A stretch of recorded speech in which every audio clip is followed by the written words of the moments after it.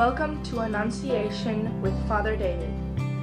Father David is the priest at Annunciation Greek Orthodox Church in Decatur, Illinois, where every week people are connected to the ancient wisdom of Orthodox Christianity. Here is Father David. Christ is in our midst. Good morning. Today we will continue, as we have been, looking at the liturgy and what that means for us and what that means for our lives and what that means for what actually we're doing here as individuals and as the church. And the next step in this examination is the third petition for peace of the whole world, for the stability of the holy churches of God, and for the unity of all. Let us pray to the Lord. And as we said the last couple of weeks, this peace that we're asking for is not just peace that you get from treaties, but a peace of the soul, a calmness that comes from loving and forgiving all of those who hate you and all of those you've disagreed with and of all those who've hurt you. It's the reconciliation of God and man. It is the salvation that God offers to all mankind.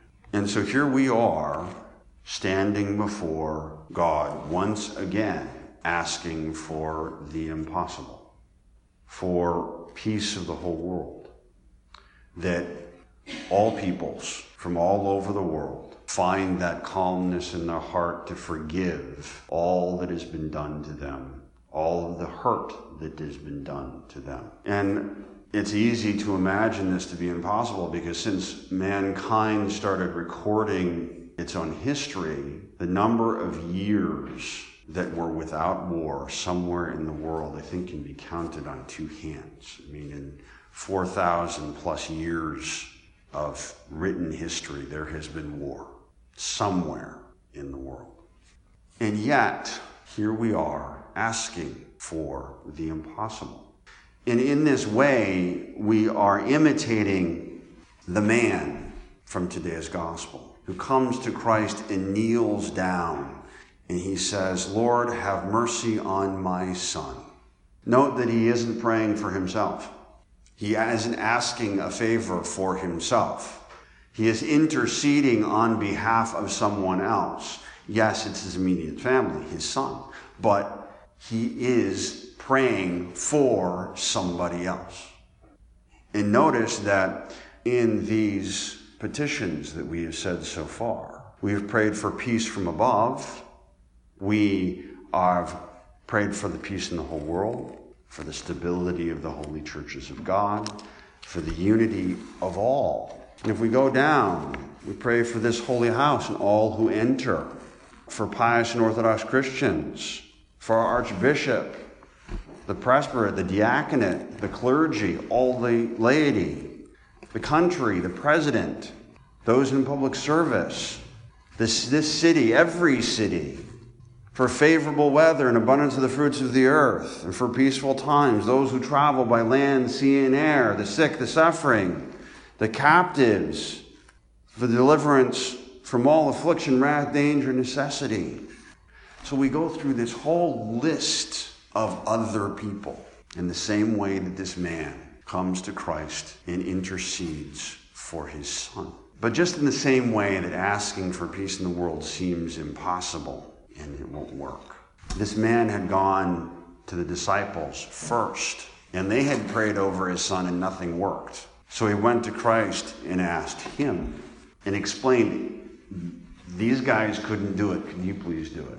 And the disciples asked Christ, "Well, why didn't it work for us?" And he said, "Your little faith. If you had the faith the size of a mustard seed, tiny, insignificant little seed, you could tell a mountain to move, and it would." And then he gives a very practical answer. This kind requires prayer and fasting.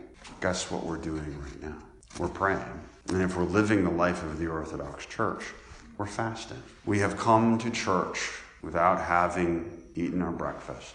we have come to church having partaken of no food, so that when we break our fast that we started last night, the first thing that enters into our mouths is Christ himself, to declare to ourselves, to our body, to our minds, to God, and to the world, that the only sustenance that we really need, the only sustenance that is truly required for life, is the body and blood of Christ. And so in a practical sense, we're doing exactly what Christ is telling us to do. We are praying, we are fasting, and we are asking the impossible. And of course, it's very difficult to see that any of our petitions are doing any good in the world at all, especially today, where Christians around the world are the most persecuted group of people in the world today.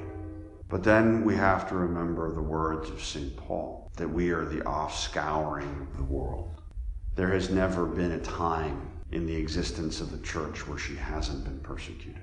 There isn't a time in the history of the church where Christians weren't suffering for their faith. And that is what makes what we do here with these petitions so hard. Because the church and God is asking us to gather together, having fasted, to pray. And the first things that we pray for are all of those people who are killing our own, all of those people who are persecuting our own, all of those people who are actively trying to destroy the church, to harm us, to kill us, and to wipe the face of the earth of Christianity.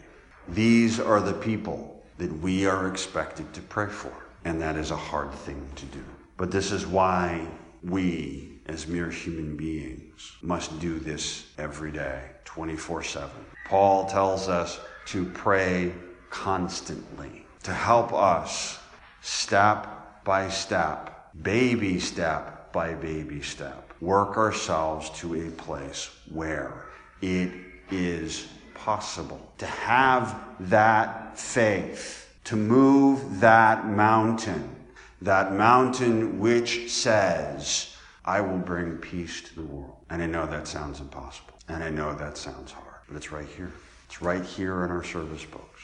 It is something the church asks us to do every single time we gather for the divine liturgy, that we open up our hearts to love all of humanity, and that we bring all of them before God and ask for forgiveness for all that they have done. Ask for forgiveness for all that we have done to them. And that peace can exist at least in our hearts and in our minds and in our lives. So that when we walk in the world and we interact with our fellow human beings, whoever they may be, that peace given by God might shine through us, permeate creation through us, so that others might look upon us and say, what do they have that we do not?